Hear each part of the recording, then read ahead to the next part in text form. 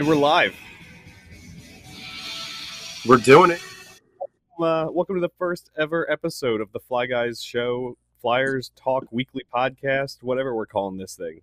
I'm your host, Ryan, with my co-host, Max, over there. Here we are. The day's finally here. We are. We've got a lot of news to cover. That has a lot of news that has just come out over the last couple hours, actually. So let's start with the big thing. We've got a season to look forward to now. It's official. It's finally official. The union, the players' union, and the NHL have come to agreement. We have a start date of January 13th. The schedule is just released today. We'll get into that too. But it.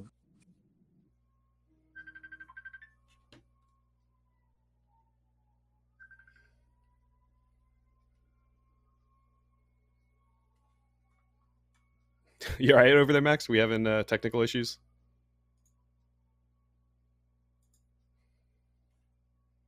All right. I'll pick up where Max left off until he can get back in. Yes, the schedule was announced. The start date was announced, January 13th. And we've got a lot to look forward to. So, Ian, can you bring up the critical dates we've got here?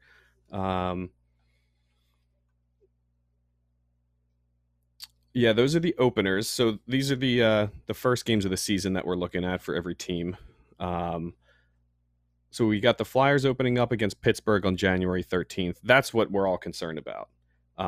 We've got the Flyers opening up against Pittsburgh, back-to-back games against Pittsburgh. And we're playing Pittsburgh 8 times. So there's a lot to get through this. The divisional realignment. We've got 4 divisions: the North, the East, the Central, and the West. Flyers are playing in the East. We've got Boston, Buffalo, New Jersey, New York Islanders, New York Rangers, Pittsburgh, and Washington to play. And we play all of those teams 8 times. That's crazy. Max, you're back. I'm back. It seems your fiance might have started a Facebook chat that knocked me off, but all right. So what did I miss? I picked up where you left off. This is what I was trying to pull up. These are the critical dates for the next season. So the season opens January 13th. First games, January 13th. Waivers open December 28th for players who need to go through waivers. Training camps. We have a staggered training camp schedule starting. Correct. The teams that did not make the playoffs last year can start training camps a couple days earlier than the other teams. So they start, the non-playoff teams start December 31st, just New Year's Eve. January 3rd opens the rest of the training camps for the rest of the teams. And from what we've heard today from some of the Flyers brass, it sounds like they'll be getting, their team physicals, their preseason physicals out of the way, all that kind of stuff on that day. So we'll be hearing a lot of news out of the organization regarding players' health, statuses, all of that. Obviously, the big news January 3rd. Out of the physicals is Nolan Patrick, obviously missed the entire last season with migraine disorder. So we'll get into that a little bit later, but Chuck Fletcher was kind of, positive in his statements about him today. But that'll be the big news from a Flyer standpoint on January 3rd. Exactly. So moving on from that, the Flyers face their rivals, all their division rivals, 8 times this season. That's the only teams that they'll play the entire season. We only play divisional teams. That's it. There's no out of conference teams, out of division teams, anything like that. So this has the opportunity to create some huge rivalries here and spark that Pittsburgh rivalry maybe back to what it used to be, because it's kind of fizzled out a little the last few seasons, as the players get older, some players get traded away. It's not what it used to be, but I think this has a real good shot to kind of reignite that a little bit. I mean, my first reaction to it is I absolutely love it. It's just like you said. I just love the idea of, you're facing your division, your most, hated rivals multiple times. It looks like there's a lot of back-to-backs. Um, just like you said, it's an opportunity to, ignite, the Pittsburgh rivalry again, because that's faded off immensely in the past decade. But you have two newcomers. You have Buffalo and you have Boston in the division. And I mean, the Boston rivalry has been, around since the 70s. It got ignited again when the Flyers beat them in the semifinals of 2010, where they came back 4-3, 4-3 to win Game 7. So, I mean, you'll ignite that rivalry again. So, I mean, and you have to face the Islanders who beat you in 7 games last year. So, and the Devils always are a thorn in the side. Rangers are young. They just got the number 1 pick after getting the number 2 pick previously. So they're a young up and coming team. So, I mean, it's exciting. I'm really excited to see this. It's a shortened season. So I can't wait. It's going to be great. It is. It really is. I can't wait. I just the excitement feeling now. Like it just with everything actually coming to fruition. Mm-hmm. Finally, official announcements, the schedule coming out today. It's finally real. It's finally real. We can hold on to it. We can see it. It's happening. Right.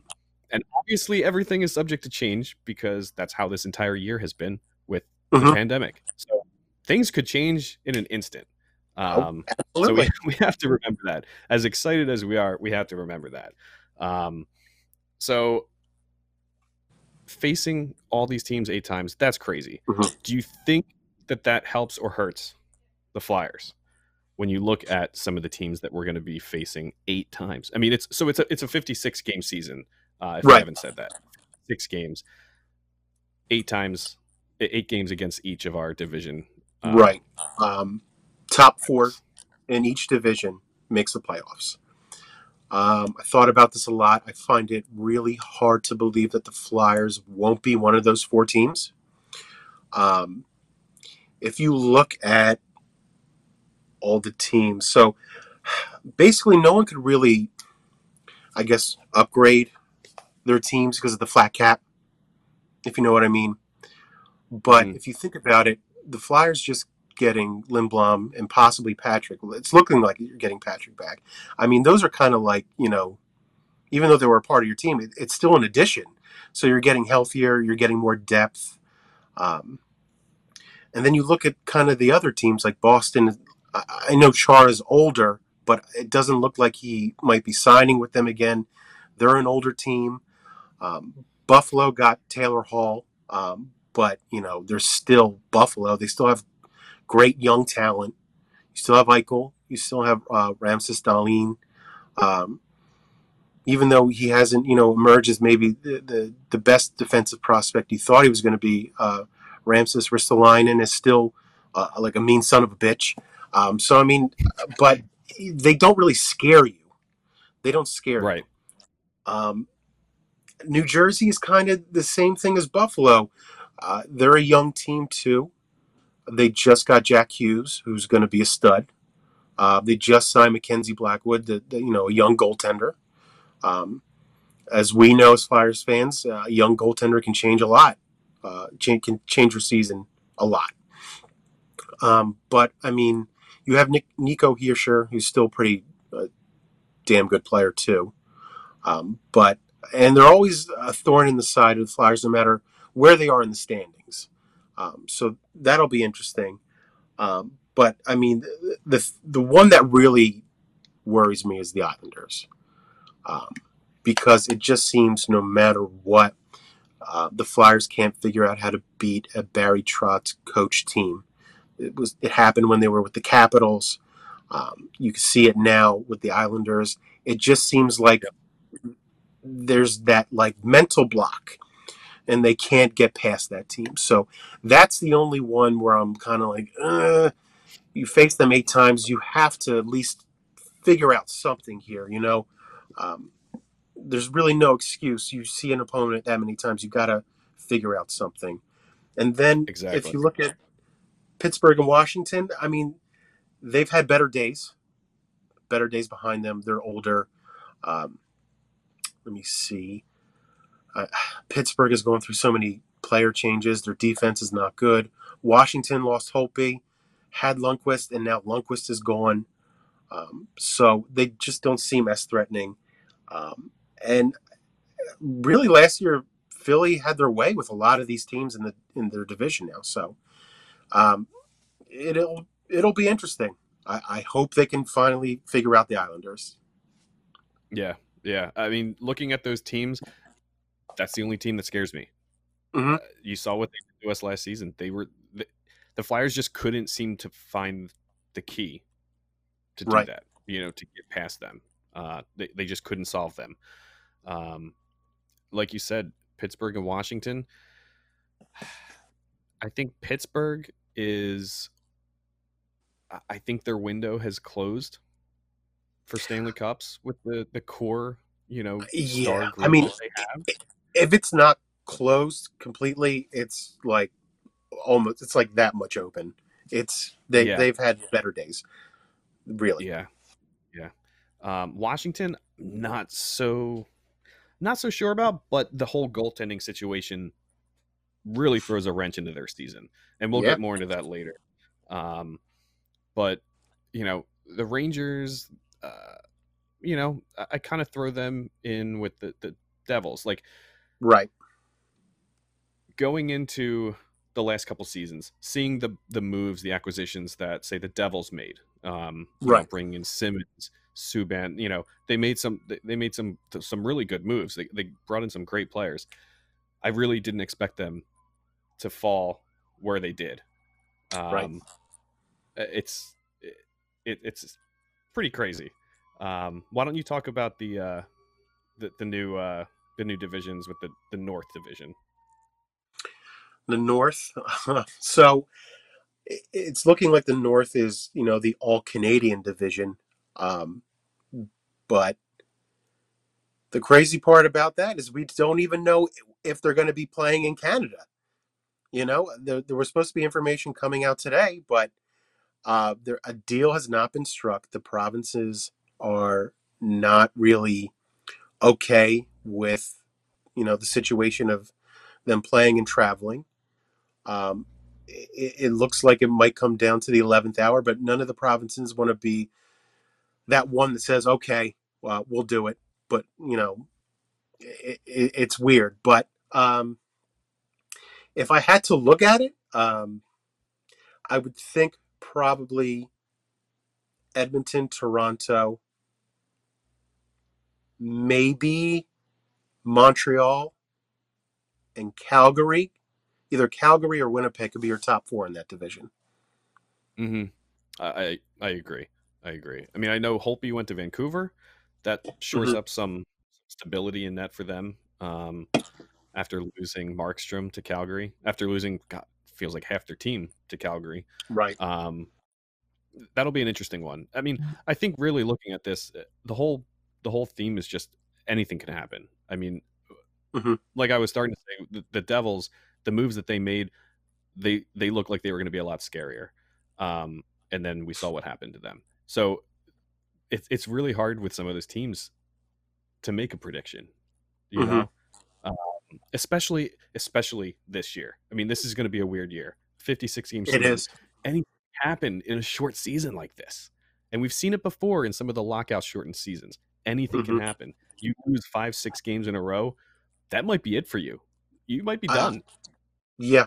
Uh, in a shortened season like this, it is of the utmost importance that you come out of the gates swinging and win as many as you can early on, because you're going to run out of time if you flounder in the beginning.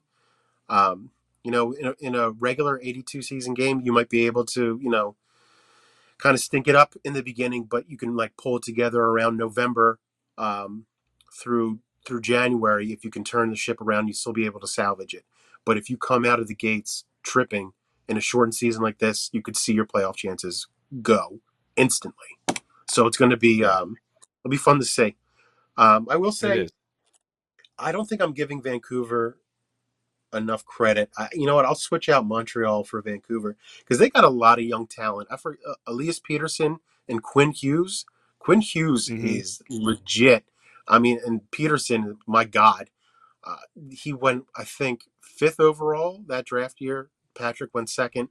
I I'd have think to check, but yeah, he's there's shown. a I lot mean, of for his teams size, that are.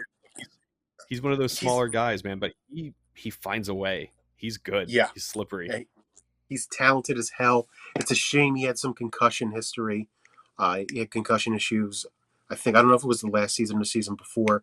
Um, but that kid's great. They do have Holtby, so that kind of legitimizes their goaltending. But I mean, like that's a fun team to watch. Um, you know, they play on the West Coast. We don't get to see them as much. I didn't get to see as many of their playoff games, but that's a fun team. Mm-hmm. I mean, there'll be only one way to see them this year, so maybe that'll happen. Maybe, yeah. So with this, with all these changes, and there Mm-hmm. are a lot of changes, with the questionable season for the AHL, whether that happens or not. Yeah. Mm-hmm. NHL has introduced taxi squads for each Right. team. Taxi squads, where if you want to bring up the info, we've got a graphic showing some of the information on that. Players or teams can only bring up between 4 and 6 players. Right. It looks, and these are AHL players or minor league players that will travel with the team, practice with the team. They'll still have to go through the normal procedures for waivers if they're getting called up to the club to actually play in the event of injury or what have you. Mm-hmm. But basically, there's a lot of information here on the taxi squads. But Right. the basic, the gist of it is it allows them to bring 4 to 6 players along with them. I think one of them has to be a goal. Yep. And right. And it just basically keeps these guys fresh, in the event that they're needed. So they're not just sitting around, Right. Yeah. out of game action. And we saw a quote from Chuck Fletcher today, pretty much saying that, the 6 most game ready players are going to be the ones that make that squad. So it might come down to the fact that, normally in off-season training camp, when we see them starting to make the cuts from the big club, they'll just keep. There's just 6 extra spots this time. Right. There's just the rules that you have to go through waivers or whatever to get up and play with the club. But you've got 6 extra spots to carry. Say Morgan Frost, I would assume sticks with the club. Absolutely. Goalie wise, Alex Lyon. It's maybe? Alex Lyon. Yeah, it's only Alex Lyon, really. I mean, they brought him with the team to go to the bubble as well. That tells me it's most likely going to be him. He's reliable. They can depend on him. Yep. Has NHL experience. That's always a plus. You would think Morgan Frost is probably, if there's an injury to center, he's probably going to be the first call up. But it'll be interesting to see, look at that Morgan Frost situation because a guy like him needs to play. He was almost on the cusp of making it, last season, kind of fizzled out. He did play for a little bit, but he couldn't really stick. But it's of, real importance that he gets some playing time. And I bet at some point he'll see some action this season, I would think. But, it'll be interesting to see because he needs to play. He really does. He does. Yeah. Yeah. I mean, especially a goalie. You got to keep these guys fresh. You got to keep them on their toes and as close to game action as possible. So that'll be interesting to see how they this. The players that will, join the taxi squad, they're getting paid their normal AHL salaries unless Right. they get called up to the club. There's no cap hit on them while they're on Which the is taxi huge. squad. That's huge. That's massive, especially with the flat cap for this season Mm-hmm. and the next few seasons. That'll be huge. It allows teams to definitely make moves and adjustments as they need, to fit some adjustments in there. And the one-way contract, two-way contract, all that stuff basically stays the same. Right. So that'll be interesting. I think it'll be good for some of those young kids to get some good experience, even if Mm-hmm. they're not playing. They'll be with the team, and Right. sometimes just having the veteran presence at practice, Yep. to learn how some of these guys work out. I know they talked a lot about that with Yager when Yager was around and his work Mm-hmm. ethic, and that helped a lot of the young kids that we had at the time. Mm-hmm. The way we see Giroux, the way we see Coots now, how strong Coots is on the puck. I Yeah. think that's, the intangibles that you don't see Mm-hmm. with having a player like Yager, that veteran presence that young Mm-hmm. players look up to. Yeah. Be interesting. It'll sure be interesting. So we've got some rule changes as well. Right. Right? This came out recently. I don't know if it was yesterday or the day before. The NHL's tweaking the offsides rule, so that'll be fun to witness. I'm sure Yeah. that's going to piss off a lot of coaches too. Yeah, I'm sure. But I'm so excited to see that. It's boys buzzing. Boys are buzzing. Boys are buzzing. I'm so excited to see that. I mean, just how many times do we see that this past playoffs where a goal was called off because it was offsides by that, and not even Right. because the player's foot was in the zone, he had just lifted it off the ice. Right. So right now, we're under the impression that even if the player's skate is over the line, Mm-hmm. it'll stay on sides. Their Right. official ruling is that a player's skate will not have to be in contact with the blue line in order to stay on side. It just has to be over the plane. It has to be breaking the plane of the blue line, Mm-hmm. basically. So I think that'll help. I think we'll see increased scoring because of that. Most likely, yeah, and maybe less challenges now. I'll never forget that challenge that Dave Haxall did one year, and completely blew it. And I think he gave the other team like 2 or 3 power plays or something. So I mean, it's always good. I think it's like a positive. I think it could be a positive rule change. I'm okay with it. Mm-hmm. Mm-hmm. Yeah, me too.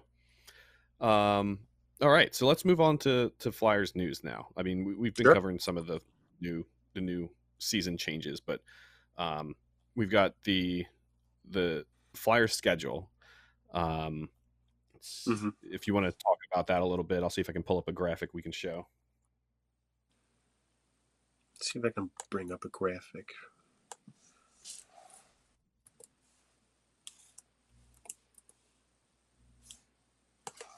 We know that there's going to be a lot of back-to-back games. I mean, they start off the season with 2 games Mm-hmm. against Pittsburgh.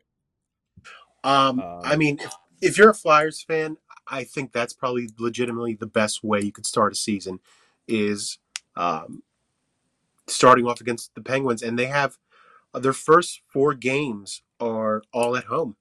2 against Pittsburgh, 2 against Buffalo. And that could, they could probably win 3 to 4 of those games, I think. Yeah. It's just Yeah, they great. start out. It's so crazy to see it. It is Mm-hmm. like 2 games against Pittsburgh, 2 against Buffalo, then 2 in Boston, then 2 in Jersey. Right. You're back at home for 2 against the Islanders, 2 against the Bruins again. It's wild. It's absolutely wild. And this might be the only time we ever see something like this. True. And then, the games from the 13th to the 23rd are all going to be great. And then you hit the 26th through the 31st, and it's just Jersey, and the Islanders, and that's going to be the most boring, just dumb hockey ever. It's going to be just horrible. Um, Yeah. but I mean, it starts off with a bang, and then you kind of just hit that lull in January. Um, they don't even play Washington until February, the beginning of February. Um, Mm-hmm. but the end in May, which will be probably really important, you end the final 5 games, one against Jersey, which could always be difficult, but then the final 4 are both uh, uh, Pittsburgh, at Philly, and then the last 2 games are at Washington. So I mean, those could be really super important games at the end there. And those are both back-to-backs, both Yeah. series. Yep. They're both back-to-back days too.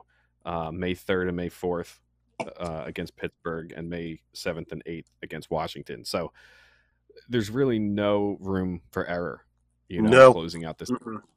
Really, any point in this season, there's no room for error here. No. The stakes are just too high. They're just too high.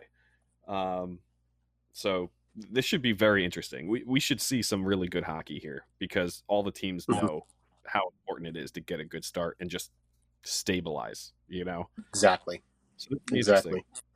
interesting. That last portion in April, from April 18th to the 29th, is probably going to be one of their toughest stretches, because you play the Islanders twice, you play Jersey twice. The Rangers could be difficult this year, and then Washington's in there again. So that could really, if the Flyers struggle, if they actually end up being not as good as we thought, that April portion could be really tough. That could really make or break them. Yeah, yeah. I mean, you talk about the Rangers too. That's a team that we just don't know. We just don't know Yep. at this point. They've got some good players. Even losing Lundqvist, they've got 2 pretty solid goaltenders in Shesterkin and Georgiev. Two Yeah. goaltenders that, to a fan of another team, like us, Mm-hmm. kind of feels like they came out of nowhere. I mean, I recall I was at a game with my dad Mm-hmm. 2 years ago, and we were at a Flyers Rangers game, and Georgiev was in net, and he was playing really well. We had Rangers fans behind us. We were like, who the hell is this guy? Like, oh yeah, he's gonna be good. Oh my Yeah. god, it was just weird, because we've never heard the name before, and I can't remember who they had just lost the season before who was backing up Lundqvist, but that was the Right. first time I ever heard his name, and he's proved to be pretty good. So we'll see what happens. I mean, yeah, a goalie can really change everything. Like, look at the playoffs with Columbus. I forget what that young goaltender's name was, but he stopped like 100 shots.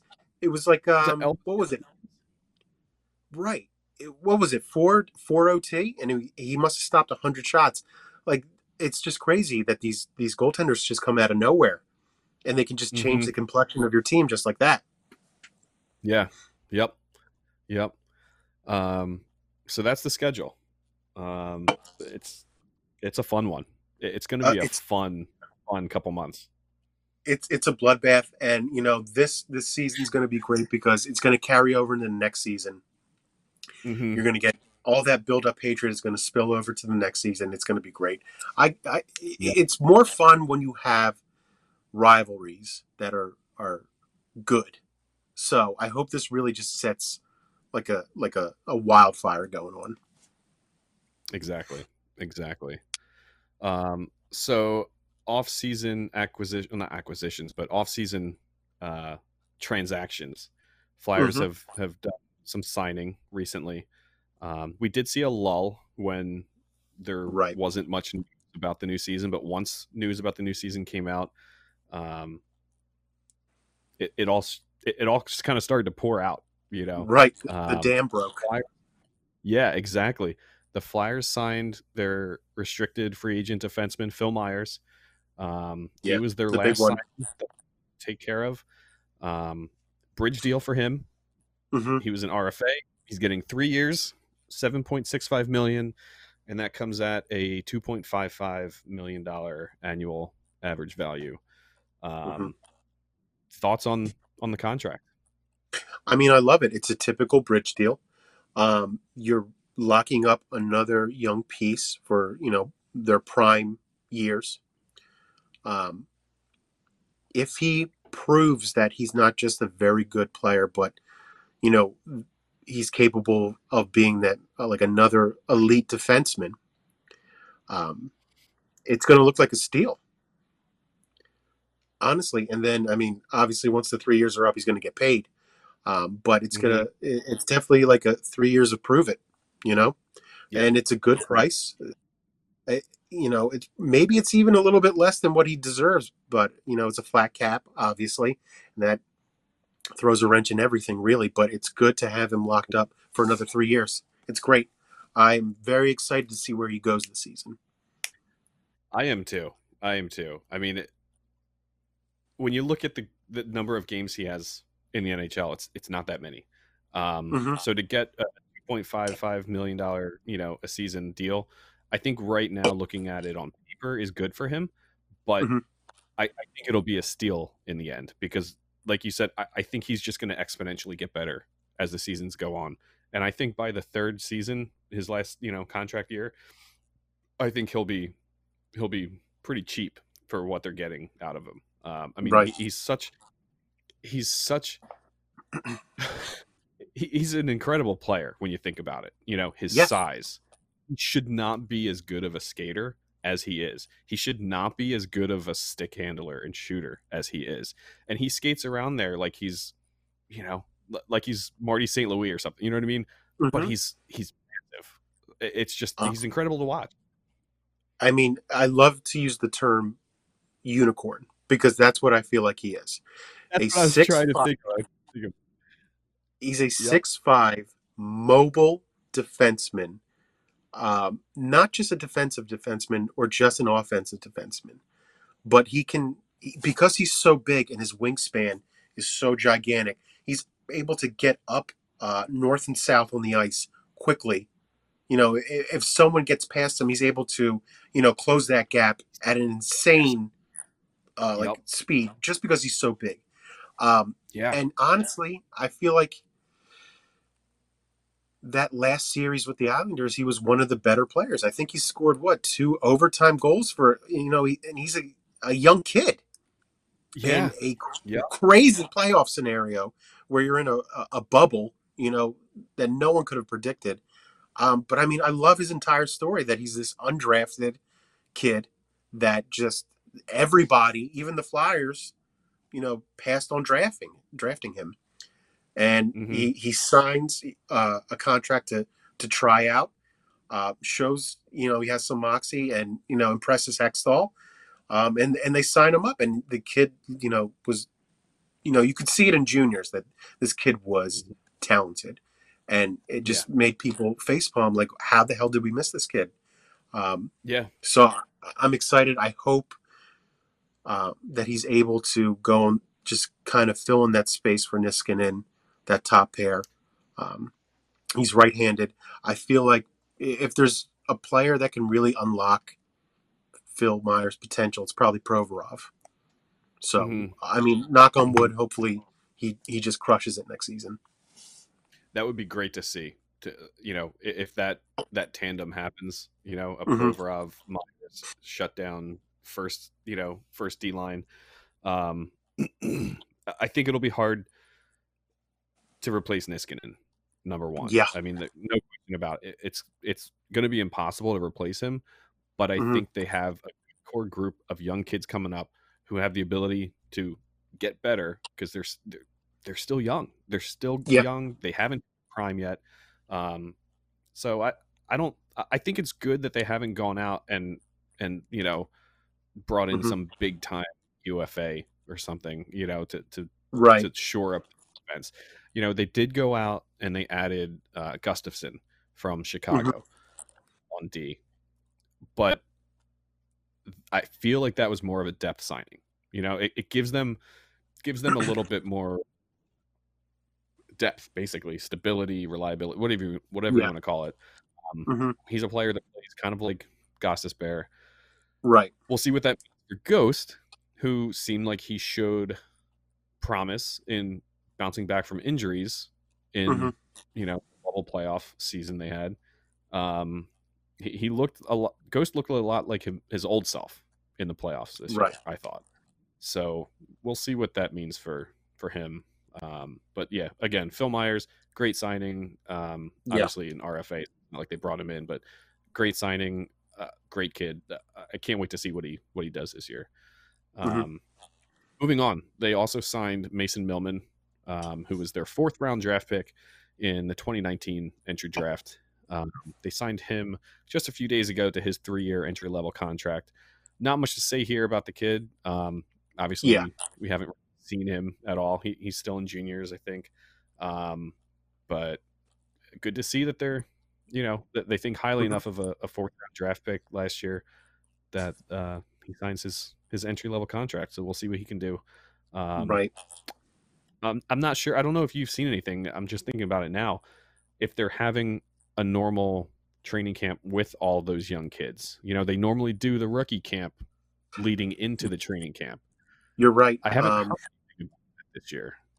So you're right. They usually do the rookie camp and they do the trial by the Isle in Stone Harbor. I don't think that's happening this year. It's going to be interesting for these prospects because they need playing time. And this is going back to, when we're talking about Frost. These kids, in order to develop, the only way they can develop is on the ice, playing minutes, playing meaningful minutes on their AHL team. I don't know if the major juniors are at this point playing. I don't know if they struck a deal or anything. But I believe they are, but I think some teams, depending on COVID outbreaks, are pausing. And I think I saw that the whole league paused recently, but I'm not sure.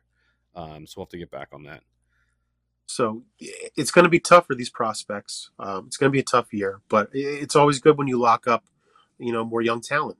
I mean, maybe he turns out to be better than, what they initially projected him to be. You never know. But, he's under contract, and it's good to see. Hopefully he works out. Yeah. So it's been reported by Bill Meltzer that a number of Flyers players are back to the Voorhees practice facility at the skate zone there. And it sounds like there's only a few missing at this point. We need to name that are actually there at this point. Basically 90% of the team. I think I saw on Claude Giroux's Instagram, it looks like they were traveling down the last day or so. Driving through. I think they were at a Bam Hortons or something like that, changing their newborn. So a lot of players trickling in, and I'm sure I'm sure that the teams that did not make the playoffs last year probably have most of them back since they can start training camp sooner. Right. So we're getting there, man. We're so. I mean, we're so close. They just released a picture on Twitter of Gustafsson skating. So it's always good, when you see the training camp photos, because then you start to get excited because when training camp starts, it's so close to the season, and then they release a schedule later that day today, and it just it's been great. It's a great feeling. It is.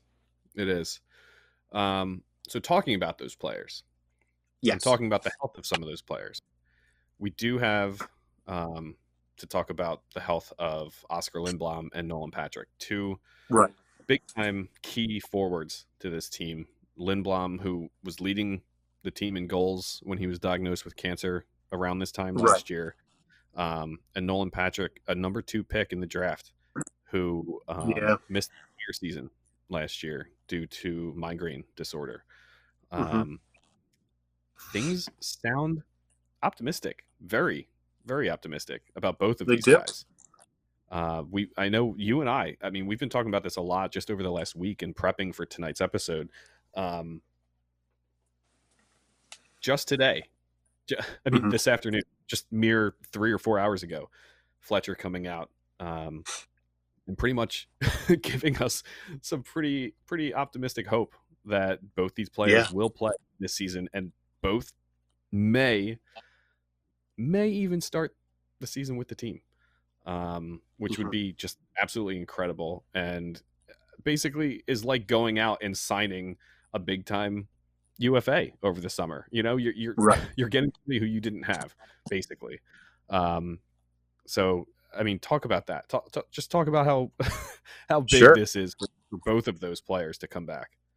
I mean, that was probably from a Flyer standpoint, a Lindblom, being diagnosed with cancer. That was probably one of the biggest, if not the biggest, storylines for the team, because he's a young kid, very well liked in the locker room, very sweet. He's out there and he's killing it. He absolutely is. Just the fans are excited for him. Then all of a sudden, boom, they have the press release that he has cancer and that he's done. And it's one of the most heartbreaking feelings that I've felt in a while. It was just so devastating. And then they documented his whole journey all the way up to the point where you see him with a shaved head and he's ringing the bell because he's finally cancer free. And it was just like Yeah. an amazing situation, and how that inspired the entire team. Now, fast forwarding to today, I think Chuck Fletcher basically said that, I mean, he's pretty much good to go. He's been able to work out. He's expected for game one. It's an incredible story. God bless him. I'm happy. He's probably going to kill it this year. I mean, you can I only hope. think, yeah. Mm-hmm.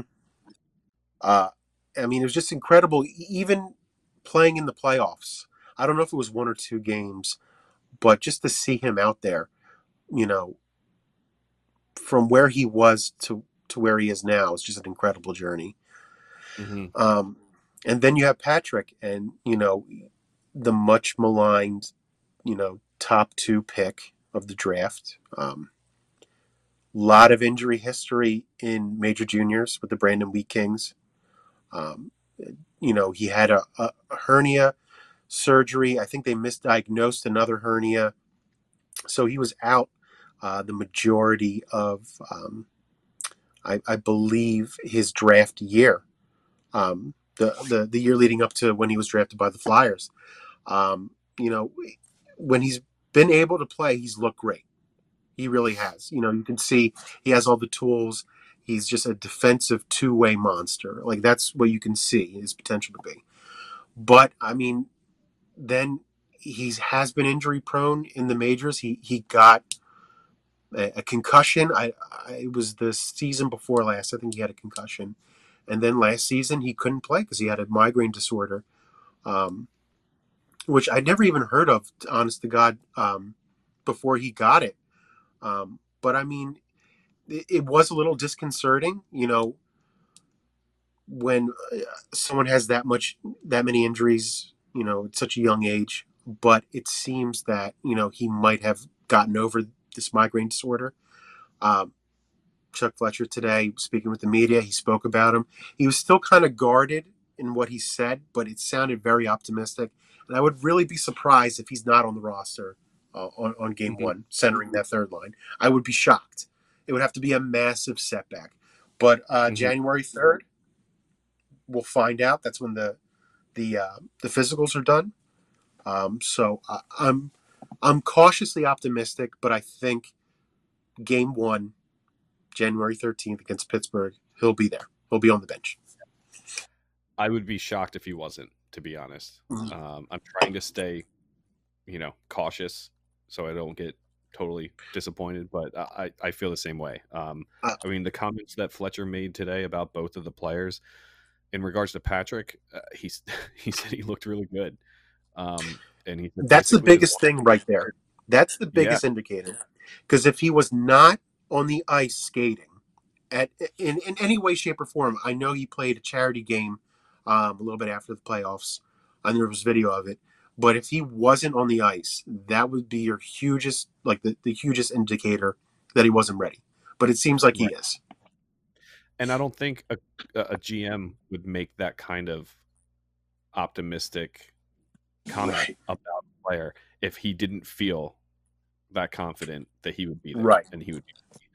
So that's huge. That's massive to this team. Mm-hmm. that kind of they need a spark in the Yeah. offensive, scoring department. They really do. And in the case of Lindblom, Fletcher Yeah. came out today and said, he had a great off season and said he basically regained all the muscle mass that he had lost during Which is the cancer. incredible. That's insane.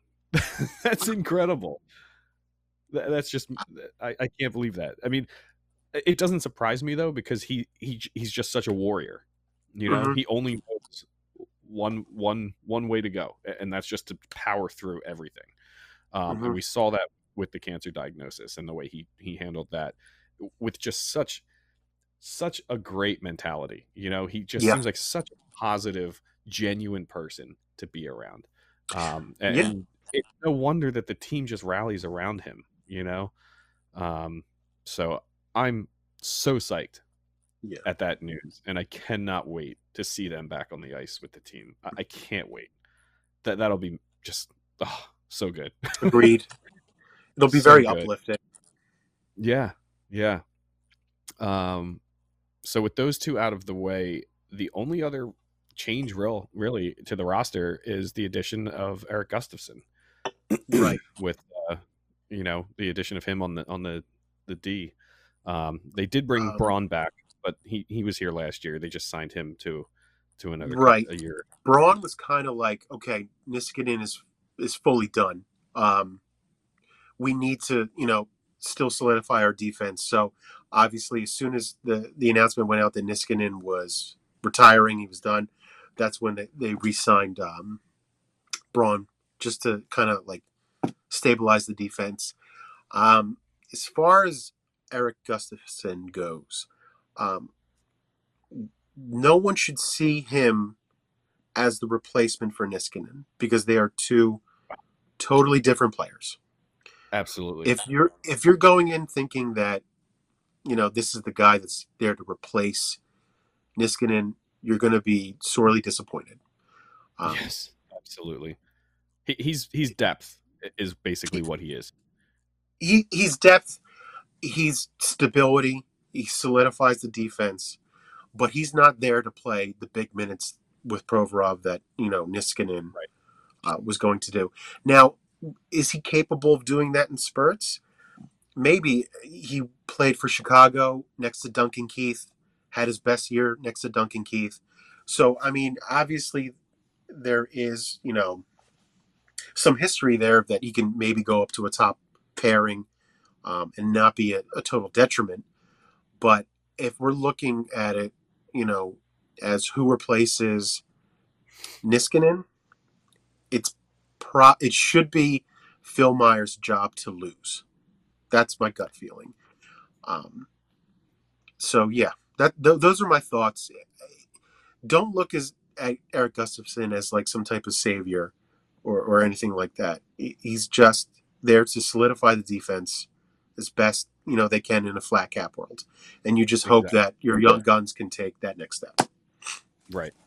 He's a safety stability addition with the loss of Niskanen and Right. with the question marks around Ghost and what kind of year he had if he stays with the team. I know there have been a lot of rumors. It feels like there's always rumors around Ghost swirling at trade deadlines and over the his summer. contract is very team friendly. It is. So from that aspect, I can see why he's constantly in rumors. But I mean, there's always other rumors about Ghost swirling around that maybe he's not the best team player. That he might have a quote unquote attitude problem, something like that. He's kind of alluded to it in interviews that maybe he could be a little bit of a better teammate, not get so frustrated when he's out on the ice. It would be nice if he were able to return to form, to that 65-point defenseman, where you're getting a solid power play one defenseman that can bomb it from the point. Yeah. Putting up like 15 goals. Like, oh my God, Think about that, Max. If they had, Provorov quarterbacking the first power play unit and then you get the second power play unit, and you got Ghost quarterbacking that one. Like 1-2 punch. Well, If he can perform at that level. and the crazy thing is that Provorov isn't even that good on the power play necessarily. And that's like one of his weird flaws with Provorov, is that he's this all around really great defenseman, but then he goes on the power play and it's just kind of like he fizzles out. Mm-hmm. So I can't really explain that, but I don't know if Ghost will ever be the Ghost of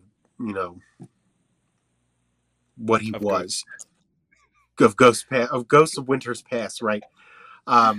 Or Christmas Past, but he's had so many knee injuries, which have hobbled him. He was good last year, but good in the sense that he wasn't a complete, bomb out there. Mm-hmm.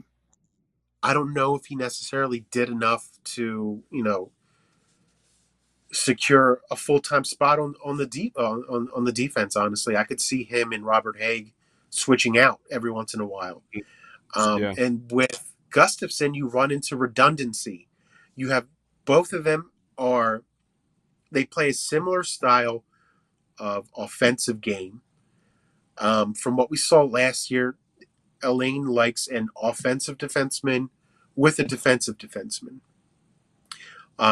You had Provorov take more of the offensive duty, and Niskanen was, there to solidify the back end should anything, get past Provorov. Kind of like Sanheim and Phil Myers. Though they're both offensively gifted, I think Sanheim kind of played that more offensive role, while Phil was more defensive. And, or did Sanheim play with Braun? I feel like he played with Braun in the beginning. Isn't that right? And then Philip Myers kind of joined him at the end there. I think so. I don't think Phil Myers joined him at the end. I think that was more maybe a quarter of the way through the season, a quarter to like midway through the season, I believe. So, well, what I'm getting at is that you can't put a pairing of Ghost and Gustafsson on the ice because you're going to get in trouble. They're just too similar. They're too similar in deep like that. So you need to separate those two. And I don't necessarily know if you really want Robert Haig out there full time either. Ideally, Haig would be your seventh defenseman because he's kind of a liability in his own zone. He goes for big hits, misses. He gets torched sometimes, so it'll be interesting to see. If you had to ask me who would be the best candidate to be traded from the Flyers, I would probably say Ghost. But it looks like he's staying for now. Chuck Fletcher said today that this is their team. There's nothing cooking in free agency or trades for them. I mean, obviously, he's not going to disclose anything, but I kind of tend to believe him with the flat cap. So yeah, we'll see. The defense is a project. Yeah, it'll be interesting. And you know what? Maybe they keep 8 defensemen with the team just because of the way things are this season. So yeah. So that's our look at the defense. Going into the season as it is right now. Why don't we move on to the World Juniors? Some prospects in action. Yes. The IIHF World Junior Championship under 20 tournament is underway slightly in like pre-tournament action right now. The tournament doesn't start officially until Christmas Day, as it usually does. So it runs Christmas Day until January 5th. You can catch most, if not all, of the action on NHL Network. They've always been good about broadcasting all of those games. And we've got some Flyers prospects in that tournament to watch. Cam York, Bobby Brink, and Emil Andre. And let's start with Team USA. We've got Cam York and Bobby Brink on Team USA. How how much do we have to look forward to on that? I mean, Cam York is looking like he could be a stud on defense for the Flyers in the future. Him and Bobby Brink played yesterday for Team USA. I don't believe either one scored any points, but um, Cam York was on the top power play, you know, anchoring that, and then you had Bobby Brink on the second power play, and that's what you want to see. Um, with your prospects is that they're on the biggest stage in the prospect world and they're playing meaningful minutes. Mm-hmm. So that was good to see. I don't know too much about Emil Andre. I know I follow a couple of Swedish Flyers fans on Twitter, and they do like him a lot. I can't wait to see more of him. But there's only three that Flyers prospects that made it to World Junior Championships this year. So gone are the days where we had maybe 6 or 7, because a lot of those prospects have graduated to the Flyers and to the Mm-hmm. Phantoms. So it's kind of bittersweet, but I'm really excited for uh, Cam York and Bobby Brink. Honestly, I think Bobby Brink was a steal last season. If his skating was better, because that was his biggest knock. If his skating was better, he probably would have been a first round pick, no doubt. I I agree, and I I just don't understand why teams always put such an emphasis on that it drops players the way it does, because Yeah, you should have you should have enough faith in your training coaches, your skating yeah, coaches, everything, be able to look at a kid like that and say he's got a hell of a shot, he's got great hockey intelligence, hockey IQ, right, he's worth it. Let's just pick him hmm up, make sure we get him, and then we can fix whatever weaknesses we right. think he has. Um, so yeah, I think the Flyers absolutely stole him where they got him. Yeah, it's always interesting to me the way scouts think. I mean, you look at Cole Caulfield, who was drafted that same draft. He's Yeah, diminutive. He's so tiny, but what can he do? He has great hockey IQ, and the kid can score from literally anywhere on the ice, anywhere. yeah, And it's funny to see, you know, how far back that he was picked. And it's just like Alex DeBrincat. The same situation. He played with Connor McDavid. I think that hurt him a little bit because they're like, okay, well mhm, he's not that good. He was playing with Connor McDavid, right? But the year after McDavid was drafted, he still posted 50 goals in juniors. Like it was insane numbers, and he's only continued to do that in the NHL as a yeah, small forward. And so it just shocks me. It's just that's why you always have to go with the best player available. exactly, Always. exactly. So talking about the prospects, Mm-hmm. um, we've talked about the taxi squads and all that, and how important that'll be because of the question marks around the AHL season, whether it's going to happen Right. or not. The latest update we have on the AHL season, a possible Phantoms season, is the AHL announced the end of October that they pushed back the start date of the season to February 5th. Mm-hmm. It's not the first time they've pushed it back. So it'll be interesting to see if they can get this underway, Right. because on one hand, I'm looking at it by February 5th, the NHL season will already be, half a month underway. So I feel like the Right. AHL should be able to look at that and see, okay, they're having success. They're able to do it. Let's copy what they did, and we can do this. I'm hoping that's the case. I'm really hoping that's the case. I would love nothing more than to be able to get these guys playing. Get them Right. playing, get them back together. Get that chemistry going again. League has said that they'll continue to monitor the situation, and just continue to stay in contact with all the clubs. And at this point, that's Mm-hmm. all we know about that. So um, that's it. That's all we know. Um, the Seattle expansion draft is the next big thing to impact the Flyers that we can look Oh forward yeah. to. Not just the or Flyers, but every good. team. Every team, exactly. I mean, who knew how dramatic that expansion draft would be for Vegas, and the way that Yeah, uh, teams kind of panicked a little bit, they did. and They made like a lot they of like backhanded deals too that didn't work out yeah, for them.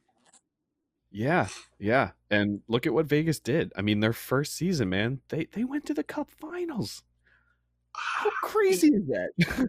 It's such a special situation because one, you had a team full of players that were, discarded by their original teams. So you have that Hmm. initial bonding right there that you can all get behind, like us Yeah, against the world, right? But then yeah. this also happened in the wake of that shooting tragedy in Vegas too. Yes, So yes, that yeah. Before the you had season even started. before, right? It happened like maybe a couple months before it started, but now you have like that whole community bonding too, right? Exactly. Um, but you know, with that being said, there's still a damn good team, and there's still, you know, look at who was the defenseman from the Blues, the longtime Blue that just um, got traded to Vegas because that's the only place he wanted to go to. Petrangelo. You're seeing Petrangelo, a yeah. lot more of these players that are willing to go to Vegas because they just are such a great team. And as soon as they get Hmm. traded there, it just seems like they explode to be these really great players. Like look at, I don't know if he's still with Vegas, but Alexander Tuck, drafted by Minnesota, kind of languished there. Yeah. Gets traded Hmm. to or gets chosen in the expansion draft, and like he's one of their better players. Yeah. It's Yeah. just He had a good year. crazy. Yeah, really good year. Um, Dude, William Karlsson. Look at what William Karlsson did that first season. The numbers he Wild put Bill. up. Yeah, that was Yeah. insane. Yeah. And then you have guys like Max Pacioretty and Mark Stone that wanted to go to Vegas, and they were good players on their older teams, but then they go to Vegas and they're like just incredible players now, especially Mark Stone. Mm-hmm. I think he could be one of the top 10 players in the NHL, honestly. Yeah. I mean, you got to think too how much of it comes down to the fact that this is the first season for this team in this city. There's no pressure, you know? Right. There's got Yeah. no pressure on these guys. That must have a tremendous effect on these players and how comfortable they are to go out True. and not have any expectations whatsoever. Couple that with the fact that yes, that underdog mentality that you know my my team didn't protect me. They felt like they could do Right. better without me. Who whatever. Right. Um, I'm gonna torch up the league. I'm gonna prove that you were wrong. So yeah, it's great motivation. Um, it's a lethal so combo. yeah, and it was only 3 years ago, and now we're 3 years ago now. But now we're gonna have another expansion team in Seattle, the Kraken, Hmm. which is probably one of the best names for an NHL team ever. I I was love it. on board with that name since the beginning. When people started throwing that out there, I was like, "Oh, Yeah. please, please!" When I saw some of the other options, it just didn't come close, man. The Hmm. Kraken, it was just such a perfect team name. And when they announced Perfect. that, I was so Hmm. happy. Oh man, I've got a buddy of mine. Shout out Ross Billig. Um, already with his Kraken T-shirt and hat and everything. I think he's got a Kraken hoodie with the skate laces as the Oh, tie. that's nice. Oh, yeah, he's so ready, man. He's so ready. I had one of my Amazon delivery drivers showed up with a Kraken hat on, I think, and I had my Flyers flag out front, and we ended up talking, hockey for like 5-10 minutes, Hmm. and he was super pumped for the Kraken. So it's funny to see even people out here getting excited for that. I mean, at this Yeah. point, you probably couldn't have a team farther away. Like that is West Coast of the West. Yeah. Maybe some of the northern West Coast Canadian teams But Right. It's basically like Vancouver, honestly, because they're just kind of like yeah, right there. Seattle, that's Vancouver. going to be the biggest rivalry. I think from the get go, I think Vancouver will be the biggest rivalry for them. That I You mean, got that'd be nice.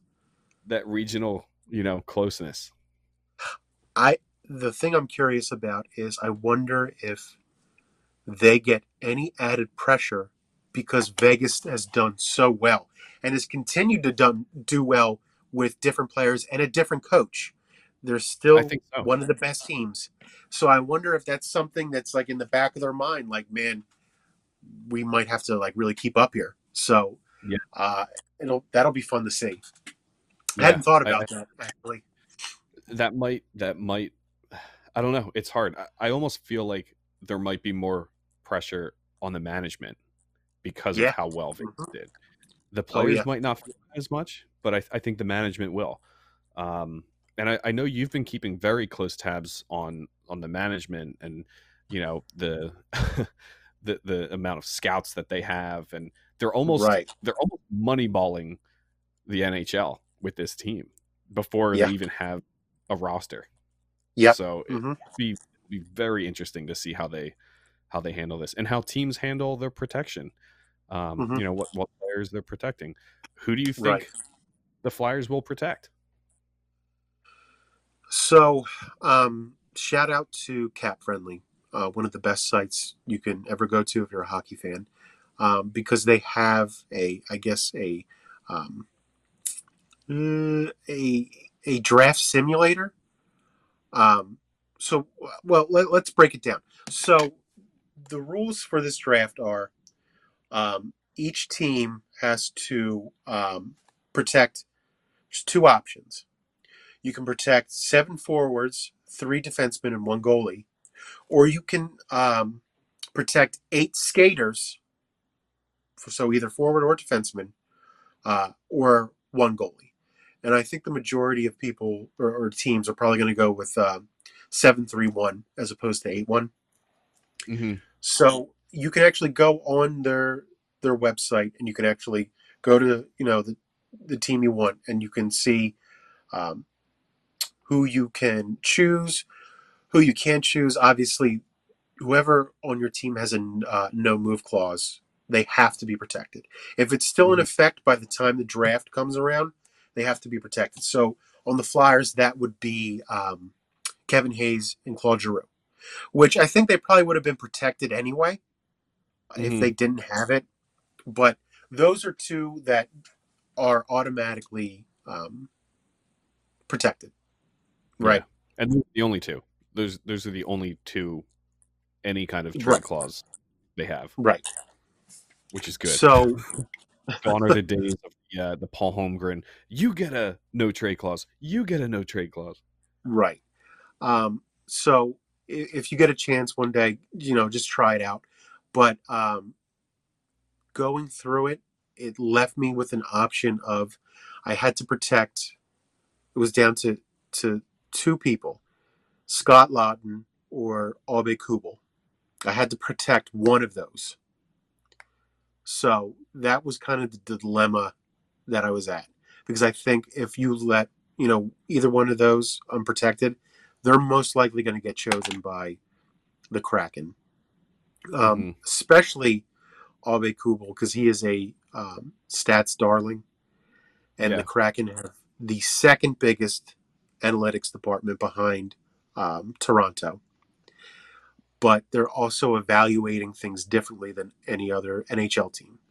Whereas a normal NHL team with a normal analytics department would just kind of like use analytics via a trade scenario. The Kraken are using analytics through mostly everything in their decision making process. So if you have a player that's analytically decent, they're most Mm-hmm. likely you know they could get picked by the Kraken. Yeah. So yeah, it'll be interesting. Because of the shortened season, the requirements um, for games played have changed. So we're looking at for the exposure requirements are forwards. You have to It's, I believe, 2 forwards under contract in 2021 and 22 and played in 27 or more NHL games. So that's down from 40 last season, or played in 54 or more NHL games in the last 2 seasons, which I believe is down from 70. Okay. Defense is the same thing for one defenseman. And then goalie is under contract in 2021 or 22, or whose contract is expiring and is an RFA in 2020, 2021. So we know Hart is going to be protected. That's a no-brainer. Yeah. So it's funny you mentioned the draft simulator and coming down to Nick Obey-Kubel and Scott Laughton, because looking at the rules, rosters, the trade clauses, going over it in my head multiple times, that's always who I came down to, was either Scott Laughton, Nick Obey-Kubel. I think it's so hard because I could go with either one. I mean, I feel like Laughton offers a little bit more right now. Nick's a little younger and he's got a little bit more room to grow, I feel like. So he's almost like a safer pick because he hasn't quite come into his prime. He's got more possible upside, but he's also riskier because he might not hit that ceiling. True. It's true. He's got more skill than I think people realize too. Exactly. And I feel like Scott Laughton, he's realized the type of player he needs to be to stay in the league. He's not going to be a first player. He knows that, and he's embraced it, and he's become effective at it. So I feel like with that's a safer pick because you know what you're getting, and you know where you can fit your lineup. So I think for that reason, I would probably say if I was Seattle and I was coming down to those two, I would probably pick Scott Laughton. It's tough. I think if you're the Flyers, you have to look at it, well, okay, who brings more value to the team right now? Right now. If you're looking at Laughton and Obey-Kubel, it's like you said, I mean, I think Obey-Kubel probably hasn't reached his potential yet, but there's always a question of if he can. But with Laughton, you know he can play pretty much lines 4, 3, and 2. You saw how well he played with Kevin Hayes and Travis Konechny. He can play center and wing. The thing with Obey-Kubel is if you lose him, look at your prospect pipeline. There are probably plenty of, youngsters up and coming that could probably fill his spot, more than they could Scott Laughton.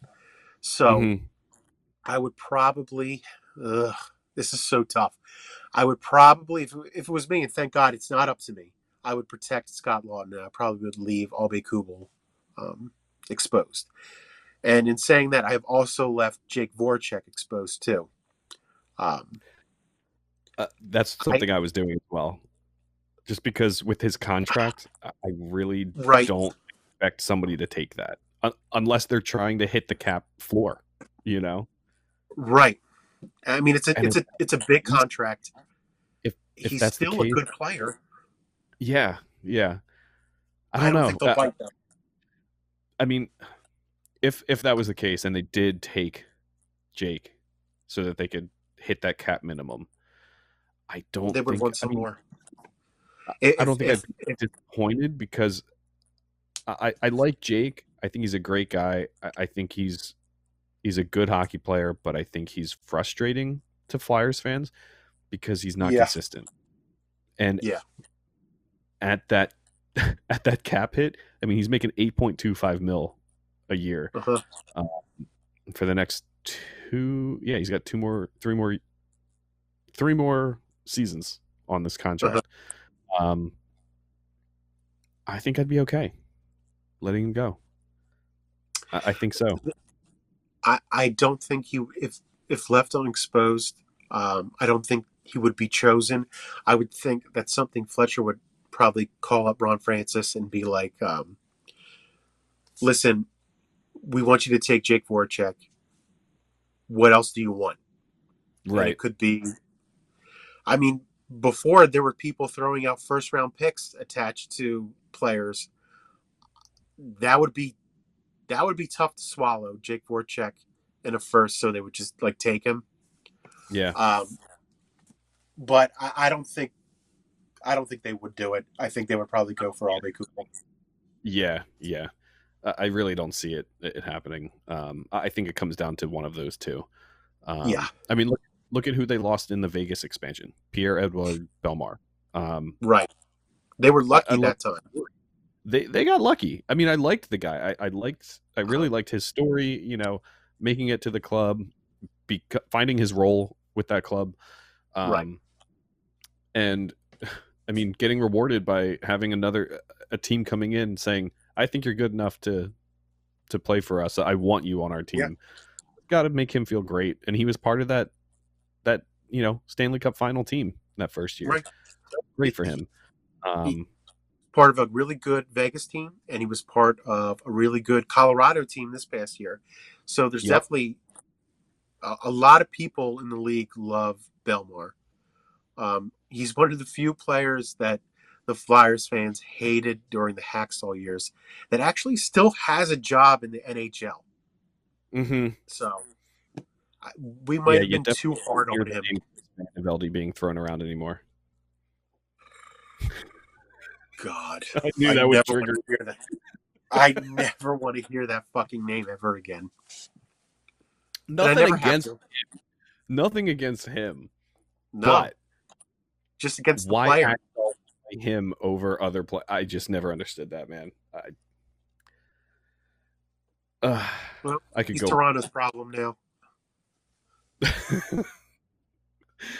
Yeah. So we've gone over both who the Flyers will protect and who we think Seattle will take. So moving on from that, that's the last of our Flyers news. So we're going to move on to just league-wide news at this point. Yeah. So we've got season opener for the rest of the league. If we can look at that, we'll see who, what other teams are starting. Can we get that graphic up? Oh, by the way, shout out to our producer, Ian the Mad King Martini, doing a great job tonight.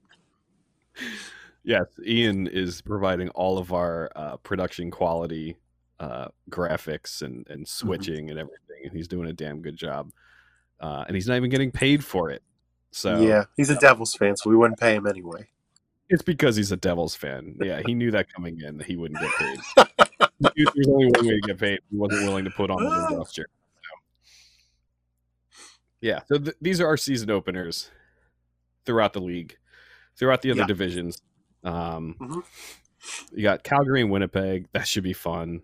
Edmonton and Vancouver, Calgary, Toronto. It's just, I'm not going to go through all of them, but that North Division, man, those Canadian teams, man, that is going to be a fun division to watch. Every game. Edmonton, Vancouver is going to be a good one. That's just going to be good. Great. I can't wait to see Edmonton and Calgary again, man.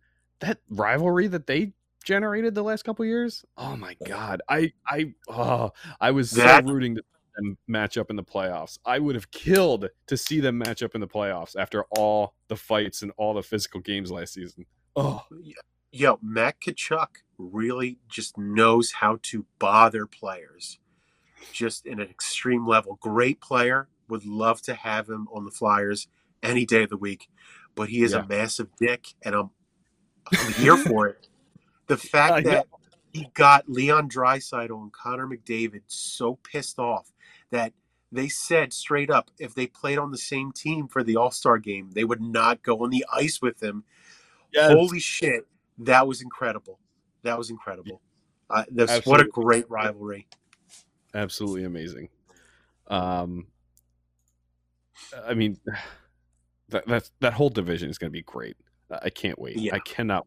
I think I still have my NHL my NHL.TV subscription. I'll have to check and see that, but I might still have that so I can Nice. watch it. Looking at the West. Yes. We've got Vegas and Anaheim. Thursday, January 14th. We've got they've got okay. Yeah, Anaheim and Vegas, January 14th. That should be good. Colorado, St. Louis, that should be a fun one to watch. That should be a real good one. I really don't know who my top picks are in this division. I've always got a soft spot for Minnesota, and my boys up north know that. Shout out Mike and Matt. Colorado is definitely one. Like my definites, but other than that, for me, it's a crapshoot. It could be. I could definitely see Minnesota rounding out the bottom. Maybe. I mean, San Jose is kind of like a shell of itself. LA Kings. I don't even know what's going on with them anymore, to be honest. I know. Coyotes are a perpetual mess. So it's Colorado, it's St. Louis, it's Minnesota, and who gives a shit about the rest? How about Vegas? Oh, shit. Well, yeah, obviously Vegas. It's probably going to be down to Vegas and Colorado for that top spot. Okay. I have a feeling Nathan McKinnon is just going to shit on the entire league this season because he's just incredible. Incredible player. And that's Nova Scotia boy. Look at that. A division with Dallas and Carolina in the same division. Detroit and Florida and Nashville all in the same division. What is this? Yeah. This is the one that sucks to travel in. No, actually, you know what? That Canadian one is the one that sucks. Yeah. I mean, in this one, I got to pick. Let's see. Who's my top four? My top four in the Central. I'm going to go Dallas. I'm still going to pick Tampa, even with the Kucherov news, which we haven't gotten to yet. They're still really good, regardless. Yeah. I'm going to go Carolina for number 3. Not in order, just my third pick. And I'm going to go Columbus. So I got Carolina, Dallas, and Tampa. I'll agree with that. Chicago is an absolute mess right now, with reports of Patrick Kane and Jonathan Taves being absolutely, they pissed at management over there. That apparently they don't want to be part of the team, so they're nothing like they were. Detroit, I mean, when was the last time they were good? Been over a decade. It's been a while. Yeah. You know what? Does it go back to the Cup? When them in Pittsburgh went to the Cup Finals in back-to-back years, and they traded cups. Basically, that was it. I mean, the last time I remember them being like pretty relevant in the playoffs. The retirement of Nicholas Lidstrom kind of coincided with their downfall. Like Zetterberg and Datsuk played a couple more years, but they weren't anything like they were. But yeah, I could see Columbus sneaking into that top 4. They're a tough team. They are tough. So they could probably grind it out for that 4th spot.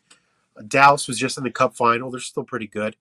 Carolina, I feel like everyone always thinks they're going to, take that next step. They haven't yet, but they're still a very offensively gifted team with really good young players. So they could definitely, they'll definitely be in that top 4. Yeah. It's funny. I haven't thought about this till now. I almost feel like Columbus is the new Nashville.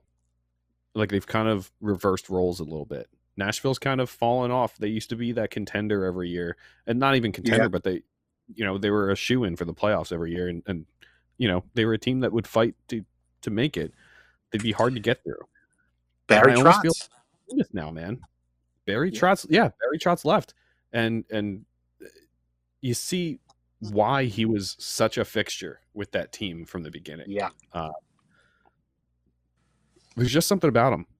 I mean, you saw what he did with Washington. He went to Washington, won a cup, and bounced after one season. They wouldn't pay him. He won them a cup, and they would not pay him. I don't think I've ever incredible. seen that. I don't think I've ever seen that. No, that was so nuts. He didn't even get the ring yet, and he was like, "I'm out. They're not paying me. Bye."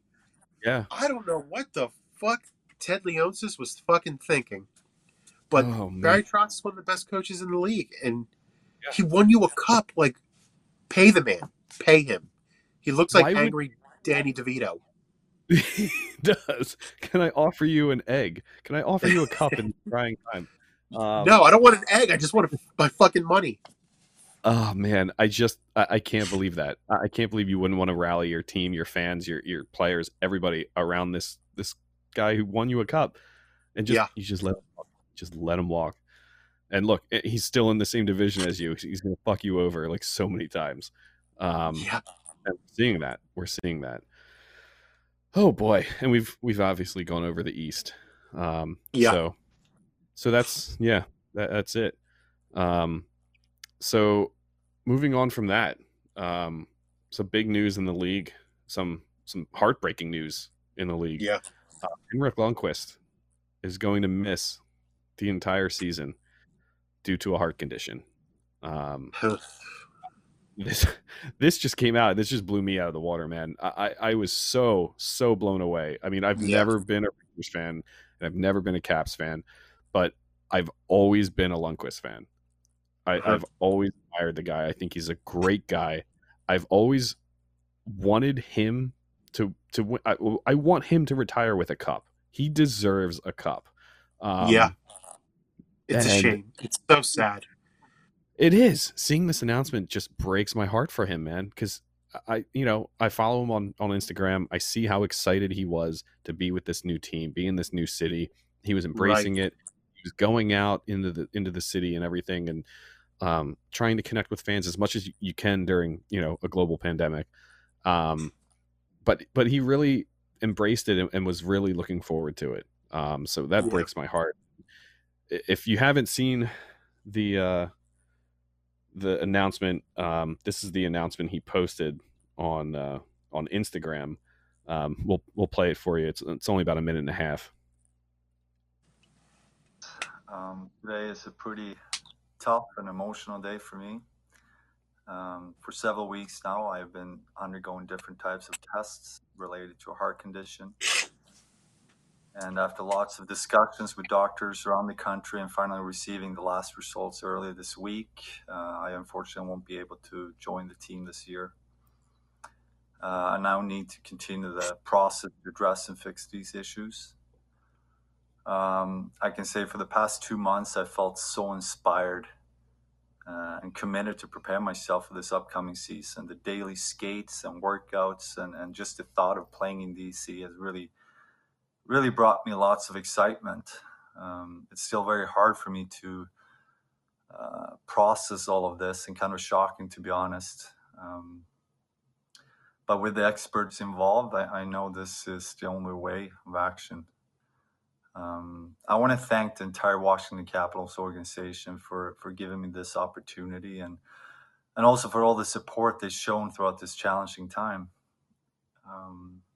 I will now take some time to spend with my family and also take the necessary steps towards recovery. I want to wish you, all the fans, all the best. I also want to wish the team best of luck in this upcoming season. Take care, guys. Just watching it again for me, it's heartbreaking. It really is heartbreaking. Like, look at his face. You can see it in his eyes. You can hear it in his voice. He's so heartbroken. Oh my God. It's sad that someone that talented, one of the best goalies ever, in my opinion, probably one of the best goalie of his generation, doesn't even get to go out on his own terms. He probably will not win the cup. He always pissed me off playing against the Flyers. Absolutely. But like you said, he had this aura of just like coolness about him. Like, first of all, he's extremely handsome. like incredibly handsome. Yeah. 2, he always wears these sleek suits. He's got this Yep. style about him, and I think he plays guitar too, right? Like, didn't he Does. play? Yep. He plays with Johnny McEnroe, bad boy of tennis himself. He plays in a cover band with Johnny McEnroe. Oh my god! Yeah, I mean, he's just extremely cool. It reminds me of that quote from one of the Austin Powers movies, where he's the man that women want and men want to be. You know? Yeah. Yeah. He just seems like but he also doesn't seem like a cocky SOB either. You know, he just seems like a nice person. He's just the ultimate professional. Exactly. So yeah, heartbreaking. I hope this is not the last that we've seen of him. I hope he can, they can get a hold of this. But it's tough. He's no kid anymore. With his age and that condition, it's probably best for him to retire, and it just stinks that it has to be in this fashion. That he couldn't go out like Kimmo Timonen, where he goes out with raising Stanley Cup. So I mean, I think hopefully he's on the NHL on NBC, like he's a broadcaster, because God knows he's got the chops to do that.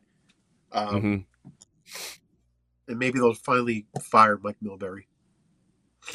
Oh God, we can only hope, right? Whew. Yeah, I would take that in a heartbeat. Oh my God, what an improvement. So yeah, my hat goes off to you, Henrik. I hope this is not the last that we see of you. I hope we can hate your guts for at least another year.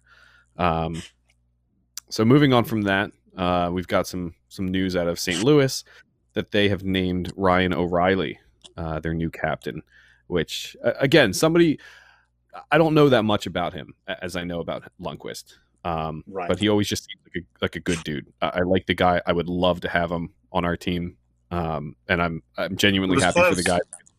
It was close. Ron Hextall almost did that deal, and that would have changed things around a little bit. Who was it that was involved in that rumored deal? I can't even remember. I don't remember. All I know is that Hextall, the king of being just like standing pat, was, I don't know how aggressive he was, but apparently like he was going after Ryan O'Reilly after I think the falling out with Colorado. The one thing I remember with Ryan O'Reilly, other than him just being a great player, is that I think he got drunk and he crashed into a Tim Hortons. Look that up. Yeah, look that up. I'm going to have to look that up now. Right now? You want me to look that up right now? He has one of the best beards in hockey, too. He's a damn good player. He's a perennial Selke finalist. Like, he's that good. And he's played on some bad teams in his career, and thank God he won a cup with St. Louis. Oh, yeah. Yeah, you were correct. 5 years ago, he crashed into a Tim Hortons. Yep. It's good coffee. Oh, boy. But he was the only one that was really, capable of taking that captainship on that team. Yeah, I agree. It seems like he's come into his own. He's matured. He's taken on that veteran leader role. We saw it with the Blues when they won the cup. He was influential in that locker room. Oh yeah. He's certainly put the team on his back that year. So very happy for Ryan O'Reilly. Congrats to you. We don't have to play you at all this season, so it's okay to be happy for you. Unless it's the final, right? Unless it's the final, exactly. God willing. God willing. So we've got some retirement news to talk about. Both Derek Engelland just announcing today, and Alex Steen this week that they are both retiring. So that's pretty big. I mean, Derek Engelland, he's another one of those players that went to Vegas, man. He went to Vegas and he had a good time in Vegas. He'll always be a Penguin to me. I remember Yeah, when they called him up, he was just like a guy that was going to punch your face. He was actually kind of terrifying. mhm. And then I think he got traded to Calgary with a ridiculous contract. And then, he he was one of the original Vegas Knights, and they loved him. And I think he actually had a really good season with them, like all the other Vegas Knights. Yeah, yeah. And you know what's you mentioned it earlier. He was one of those players that I remember before the season started, before the first Vegas season, when that horrific shooting happened in Vegas. He was one of those players who I remember being instrumental in, community activism and trying to help the city heal. And at that point, he hadn't even played a game in that city and was already trying to go out and do what he can for the so the city already knew what they were getting in this player before they ever got to see him, and I think that was huge. And I think that helped him take on that role in that city. With the team. So congrats, Derek Engelland. He's had a good career. And same with Alex Steen. Alex Steen, great career with the Blues, man. Got that cup with them. He's always been one of those guys. Exactly. Other news. Kovalchuk on the move again. Bye again. Jeez. Any guesses where he's going again this time?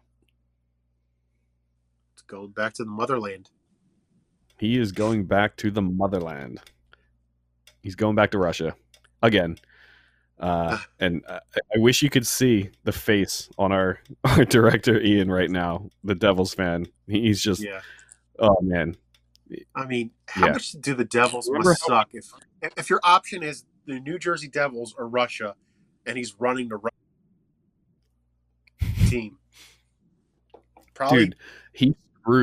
He screwed that team over so bad the first time he ran away to Russia. He really, really did.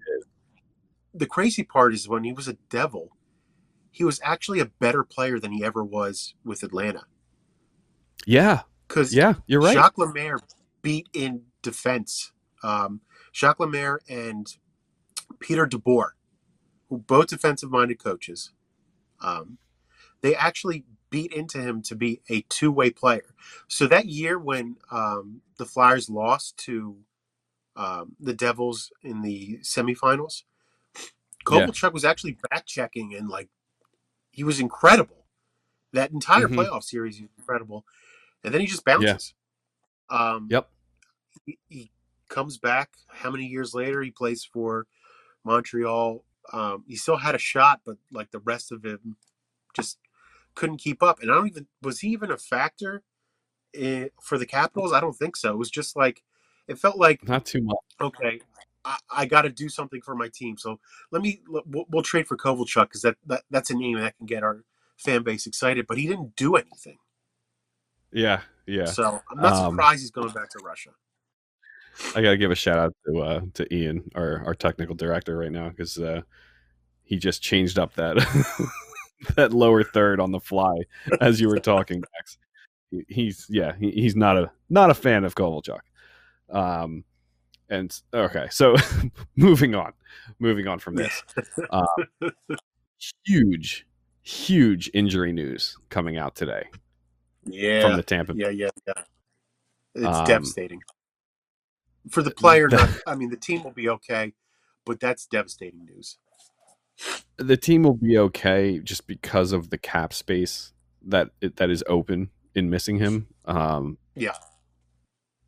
just don't think that a team would ever take that trade. That high quality of a player, that productive of a player. He's just so dangerous offensively. He's got to be a top 5 player in the world. Especially right now. Right now, I feel like he's in his. He's an incredible offensive player.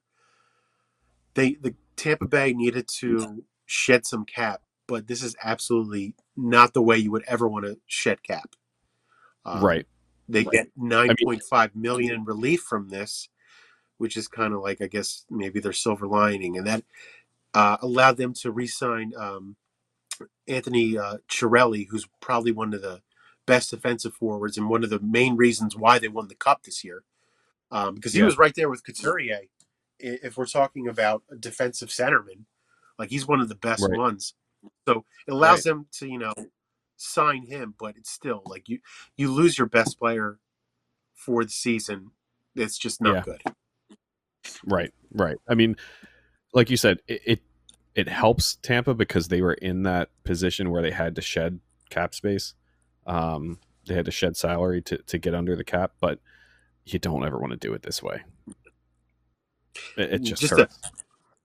put my tinfoil cap on, it's pretty convenient too. It, Marion it Hossa. is. Yeah, yeah, yeah. Oh, I got a rash. I got to void my contract now. Oh boy. Yeah, so that's terrible. But moving on to some good news. I saw this story today that David Pasternak donated his Honda CRV that he won in the All-Star game this year to a frontline worker, a nurse, Awesome. a local nurse near Boston, who's also a single mother, because David Pasternak was raised by a single mother. So reading this story, it was just great to see. And we do have a video we can pop on real quick, as long as there's no ads. Today, Blaze and I are here at Tufts Medical Center to create a holiday surprise for one of our ER nurses, Caitlin Hagstrom, one of the many caregivers on the front line during this fight against COVID. Caitlin's a dedicated nurse, she's a valued team member, and a huge Bruins fan. David Pasternak of the Boston Bruins is going to surprise her by donating his Honda CRV that he won during the NHL All-Star game. Caitlin has no idea, so this is a big surprise for everyone. Where should I sit? You can sit right here. Okay. I understand the Boston Bruins. I have heard about all the great work you have done over at Tufts Medical Center. I know you're a single mother. I'm raised by a single mother. I know how hard it is to be raising family as a single mother and how much work you have to put in and how hard it is for you. And I have so much respect for you. This past season, I was awarded MVP of 2020 NHL Honda All-Star. I won a brand new Honda CRV Hybrid. With that said, I would love to give you and your family a little surprise. All right, Caitlin, why don't you head outside and take a look? Wait, what? What's going on? The car? For me? Yes. Are you kidding me? Oh my god. I'm in like shock right now. Thank you.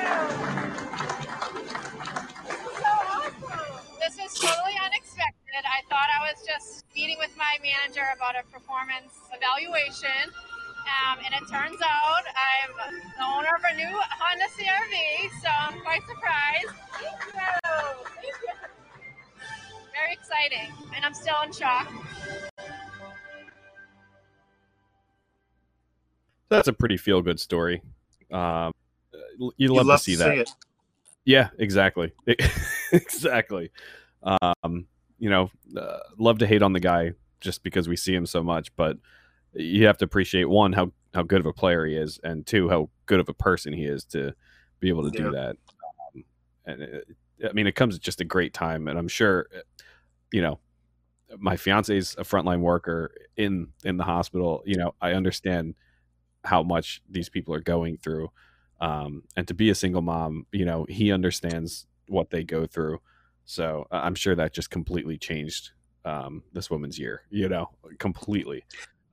Yeah. And what they didn't get into in the video was he also threw in hockey equipment for her son, who I guess started skating the year before or something like that.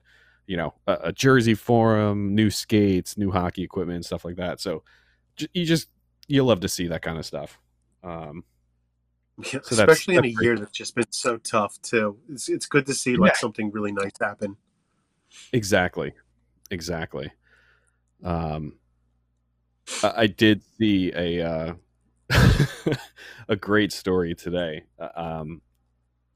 we don't have it on our outline, so you have no idea what I'm about to talk about. But shit. Okay. There was something that came up today. I found it in Twitter. I'm looking for it right now. Actually, this person on Twitter did some digging on Kevin Hayes, and I know that's one of our friends' favorite players. Looking at you, Hannah. Shout out to Hannah. Shout out Hannah. So Kevin Hayes was apparently suspended at one point in college, and this person on Twitter, Legalize Hockey, is the Twitter handle of this person. Did some digging and found out that the reason for Kevin Hayes' college athletics suspension was because he took a shit in his college stairwell. I guess this person wanted to make sure. Yeah, so this person, Caroline, I think is her name, wanted to make sure that it wasn't for anything like dark or evil. To be suspended as an athlete in college, it's kind of a big deal. And a lot of stuff happened in college. Your brain goes there. So I guess you did some digging. I have no idea. I can't corroborate it. I can't confirm it. I have no idea what it was. Is it wrong that I can completely see Kevin Hayes actually doing that? No, and it's funny you say that because I think I love him more now. I mean, you said that. I'm like, yeah, Kevin Hayes did that. I mean, that's totally. Jeez, man. Well, good for him. At least he graduated. Yeah. I know. I kind of teased that with Hannah earlier. I was trying to get her interested in tuning into our show tonight, and it looks like if I told her to make sure she watches so she hears some facts about her favorite player. So whether I was able to hook her for close to 2 hours, I don't know. I doubt it, but we'll see. We'll see if she hung on that long to hear that. But moving on from that, I'm sorry. I saw it like an hour before we went live, and I was like, oh my God, I have to mention this tonight. This is too good. Hannah tuned into the show. Oh yeah, it's about the story about shitting in a stairwell. You're gonna love it. Well, it's funny because I'm an IT guy. My first IT job was in a school district, which shall remain nameless. Yes, definitely don't want to name that. And it's the school of hard knocks. Yeah, exactly. At one point, they had upgraded their security cameras in the school, in one of the schools in the district, and brand new HD cameras, everything. First week they're in, girl does the same thing in the stairwell, takes a shit, and like almost looks up directly at the camera, and it was like, dude, of all the weeks you could have done that, you did it the week after they installed these brand new cameras, so we know exactly who you are. So reading that today, I was just like, wow, this is a thing. I don't know why this is a thing, but this is a thing. Well, I'm glad you could relate to a shit stairwell story. I know. How many people can relate to a shitty stairwell story? Man, we really get to the bottom of things here. No pun intended. Yeah. I really want to reach out to this person who uncovered this, and I want to know how she figured this out. I really want to know how. So if you're Legalize Hockey, Caroline, if you're watching this, please reach out to me. I would love to hear this. Yeah, thank you. We're talking about people shitting in stairwells.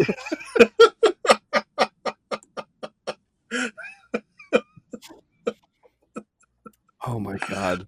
Anywho, so anyway, this is why we need to stick to the outline. Good Lord. Should we move on to some NHL signings in the past week? Yeah. We'll do the NHL signings and then we'll wrap this baby up. Okay. So there've been a lot of signings recently with the news coming out that the season is actually going to happen. So let's pull up the trusty TSN tracker here, and we'll see. Okay, actually, oops. Let me get this to stop playing on the side here. There have been some signings since we went live.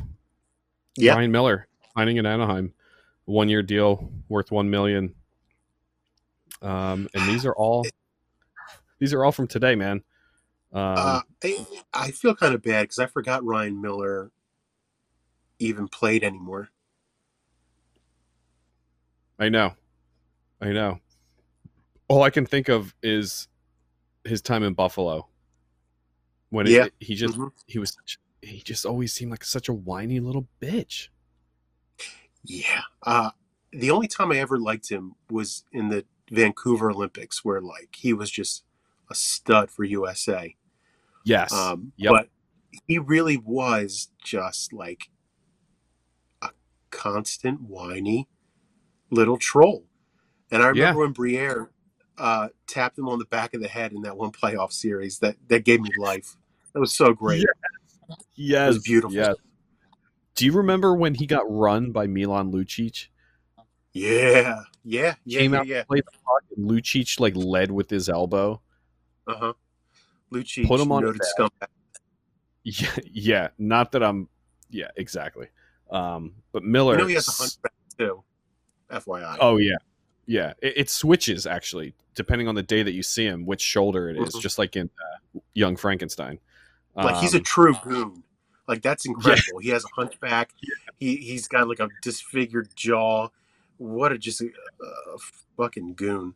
But yeah, I remember that, and he started punching him in the head. Yeah. Miller. And he came around when Miller was still on the ground, man. He came around and he swung that stick around. He missed him completely. It looked like he just grazed his shin pad, but that would have been bad. That would have been terrible. So anyway, moving on from Miller, you see the rest of the signings today. Casey Middlestat, an RFA signing, 1 year with Buffalo. Erik Haula, big signing for Nashville. That was a pretty 1 year in Nashville. Pretty decent name. He's a well-regarded player. Wasn't he last with Pittsburgh, I think, for a little bit? Was that? I think you're right. I know he went. I know he was from Minnesota. I know he played for Minnesota. I'm pretty sure that's where he came up. Yeah. Did he go? No, I think it was Carolina. I think he went to Carolina. Oh, that makes sense. Carolina would go after him because they're very stats oriented too. I'm pretty sure. Yeah, I'm pretty sure they traded for him. Funny story. I guess the head of the analytical department of the Carolina Hurricanes, one of the vice presidents, is actually a former blogger for Broad Street Hockey, Eric Tulsky. It's funny how that works. Yeah. Wow, that is crazy. So you're saying there's hope for us? Maybe. Not that I'm even putting up the realm of Broad Street Hockey, but that's awesome. It's awesome. That's really cool. Michael Frolik signing in Montreal. That's a minor deal at this point. Matthew Joseph, an RFA for Tampa. A couple RFAs. Michael Granlund was the big one, I think. Staying in that. Blackwood.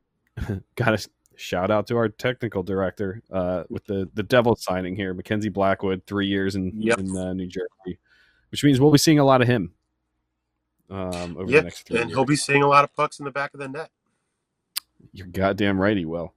Michael Granlund, one of the bigger signings yesterday with Nashville. 1 year, $3.75 million. He's good. I mean, he's got the potential to be a sniper, whether he rises to that occasion or not. So what's the trend that you notice in these signings? The length or the lack thereof. Right. It's a lot of 1 year, very cheap deals. Not like that any of these players are going to be like breaking the bank, but it's just, once again, the flat cap, the uncertainty of the season. So it's interesting to see. It is. It really is. Another one-year deal. Connor Sherry re-signing in Washington as an RFA.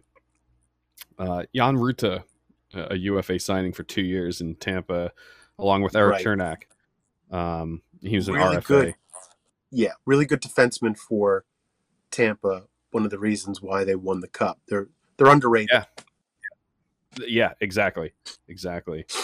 An RFA goalie signing for Florida. I don't know much about him, Sam Montembeault. Same.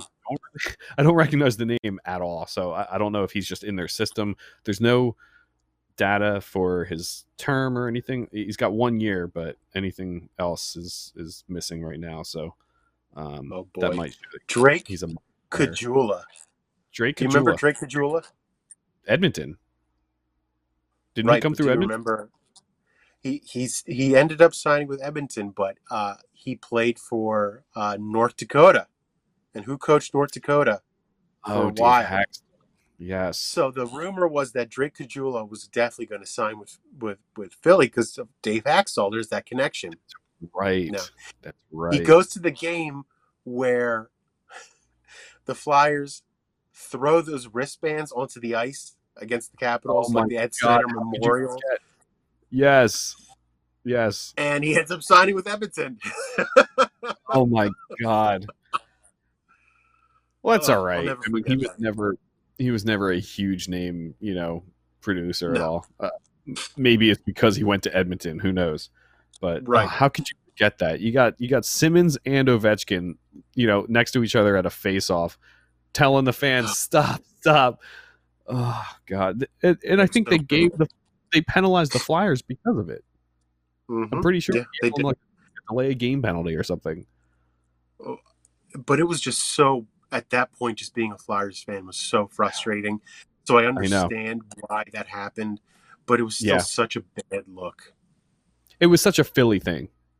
Yeah, it was. Just not snowballs. That was such a Philly thing to do. What's that? Just not snowballs this time. It was wristbands. or deep batteries. Yeah. Oh, man. Moving on. Another RFA signing for Calgary. Florida signing Anthony Duclair. Good for them. Duclair is very underrated, I think. One. Yeah. Anthony Duclair is kind of like an enigma. He has all this talent, super fast skater, too. Yeah. Super fast. Hell of a shot. It just seems he can never put it together, and there's a reason why. This is like his 5th team in like 3 years. But the interesting thing about that is that he doesn't have an agent. He's negotiating everything on his own. So that's what I guess he negotiated. Yeah. Mm-hmm. Interesting. Yeah, I mean, it just seems like he just hasn't been the right fit with the teams that he's, it just hasn't worked. So you wonder with Florida, could it work? He's there for a year. If it works, maybe he resigns. Who knows? Yeah. But yeah, underrated player. I kind of doubt it. If it's like a 1-year prove me deal, I mean, we'll see. He always seems to be a thorn in the Flyers side, so it sucks that he's still in the East. Yeah. Well, he's not in the East anymore. He's in the East. Right. Regionally, but not in the East Division. Exactly. True. Okay, so we don't have to forget that quickly. We don't have to worry about him until the playoffs. Exactly. But then again, it's Florida, so do we really have to worry about him? Ooh, true. Justin Bailey signing for a year. No reported value on that one. Vancouver. Another minor deal with Winnipeg signing a goalie, Michael Burnden. Haven't heard the name before. Don't know anything about him. Andrew Hammond signing in Minnesota. The Hamburglar. Oh man, yeah, the Hamburglar. 1-year deal. Good for him. Yeah.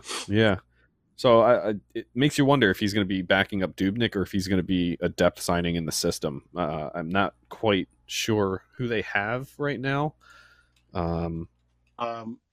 Looking at it, It's a 2-way deal. I'm guessing he's probably a depth signing. Yeah, that's what he, I'm thinking at this point. he was a great story for that time, though. That was funny. Dude, he really was. He really was. Yeah.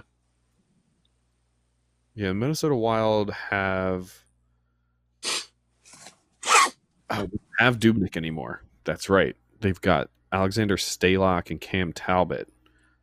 And then they've got Hammond and Kakkonen in the system. So yeah, I guess Hammond will be their one goalie for the taxi squad. Yeah, exactly. And you've got the Phil Myers signing with Philly, which we've already talked about. And then before that, I mean, from that one, that goes from December 8th. You see the jump in time from that to back to December 5th. Mikhail Sergachev. And that was pretty much that. And Jake DeBrusk were like the last two like big time signings. Yeah. So anything on the trade front happening right now? Not too much before the show. I don't know if anything's happened during the show. Not that I've seen, but it's tough to make deals because flat cap. They don't want to jump the gun. They can't. No one can really do a trade. Exactly. I'm sure they could, but nobody wants to pull the trigger. Right. I mean, looking at look at the time. No trades in November whatsoever. The last trade before December 11th was October 12th, and that was the Nate Schmidt deal between Vancouver and Vegas. Right. So we'll check back in on that next week. Yeah, the biggest UFA out there right now is Mike Hoffman. Reports are that he's looking for a multiple year deal, which could be tough, but we'll see. When I heard that Kucherov was down, I immediately thought, okay, well, Tampa's probably going to jump and see if they can get a 1-year deal out of him. But I don't think that's going to happen now. Yeah, I don't know. I really don't know what to feel about that. How to think about that one. I think I would put money on a Mike Hoffman deal happening before next week's episode.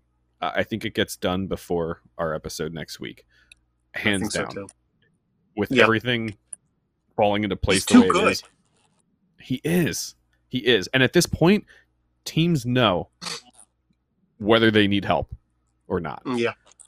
So I think it all comes down to what he's looking for contract-wise and what teams are looking for and what they can afford. Right. I think it happens sooner rather than later. Today's Wednesday. I think 70% chance it happens before Sunday. We'll see. We'll see if he gets moved off his post of a multi-year deal, and he just ends up signing a 1-year deal, and just takes it and runs, proves it. He's worth big time money. But we'll see, because I think he's getting a little old in the tooth. I think he's hitting 30 if he hasn't already. So the time for him to earn some bank is closing. Yeah. So moving on from the trades and the NHL completely to the NWHL, the National Women's Hockey League. They've announced that they will be playing a bubble season at Herb Brooks Arena in Lake Placid, New York, from January 23rd to February 5th. It'll be a short season, obviously. Teams will only play each other once during the season. Playoff rounds. They'll have a playoff round to determine the final 4 teams advancing to the semifinals. You can watch games on Twitch, which I found out recently. I did not know that they broadcasted their games on Twitch, which is pretty cool. But once they hit semifinals, they'll actually be broadcast on NBC Sportsnet February 4th and 5th. So they'll have the semifinals, which I believe are single game elimination. And the finals will be broadcast as well. And I don't know about the finals. They seeing that it's only 2 days, I'm assuming that they're probably single elimination. but I don't know for sure. I'm not sure how they're going to do that. But well, we'll tune in and we'll find out. Exactly, and we'll update in that week's episode. But very cool, very cool. The NWHL is getting some exposure on the national NBC channel. I know I'll be tuning in. That's for sure. That'll be pretty cool. So I think that does it for this week's inaugural episode. I think that was a good first episode. We actually cleared 2 hours. We did clear 2 hours. I really didn't think with this outline that we had that much to talk about, but we did. I mean, we had a lot to talk about with all the news of the new season and everything. So with that all out of the way, we can focus on news next year, or next year, next week with trade. See you in a year. Bye. Yeah. We'll see you in a year. So that's it. That's it for our first episode. Tune in next week, and we'll recap all the news happening starting tonight. Huge shout out to our technical director and resident Devils fan, Ian Martini, doing our graphics, our switching. There he is. You can see him back in the control room. Fucking Martini. Fucking Martini down in Glassboro, New Jersey. In his new studio down in Glassboro, New Jersey. So very cool. Shout out to the people in the Twitch chat too. Thanks for coming along. Yes, we hit seven people watching, so that's pretty good.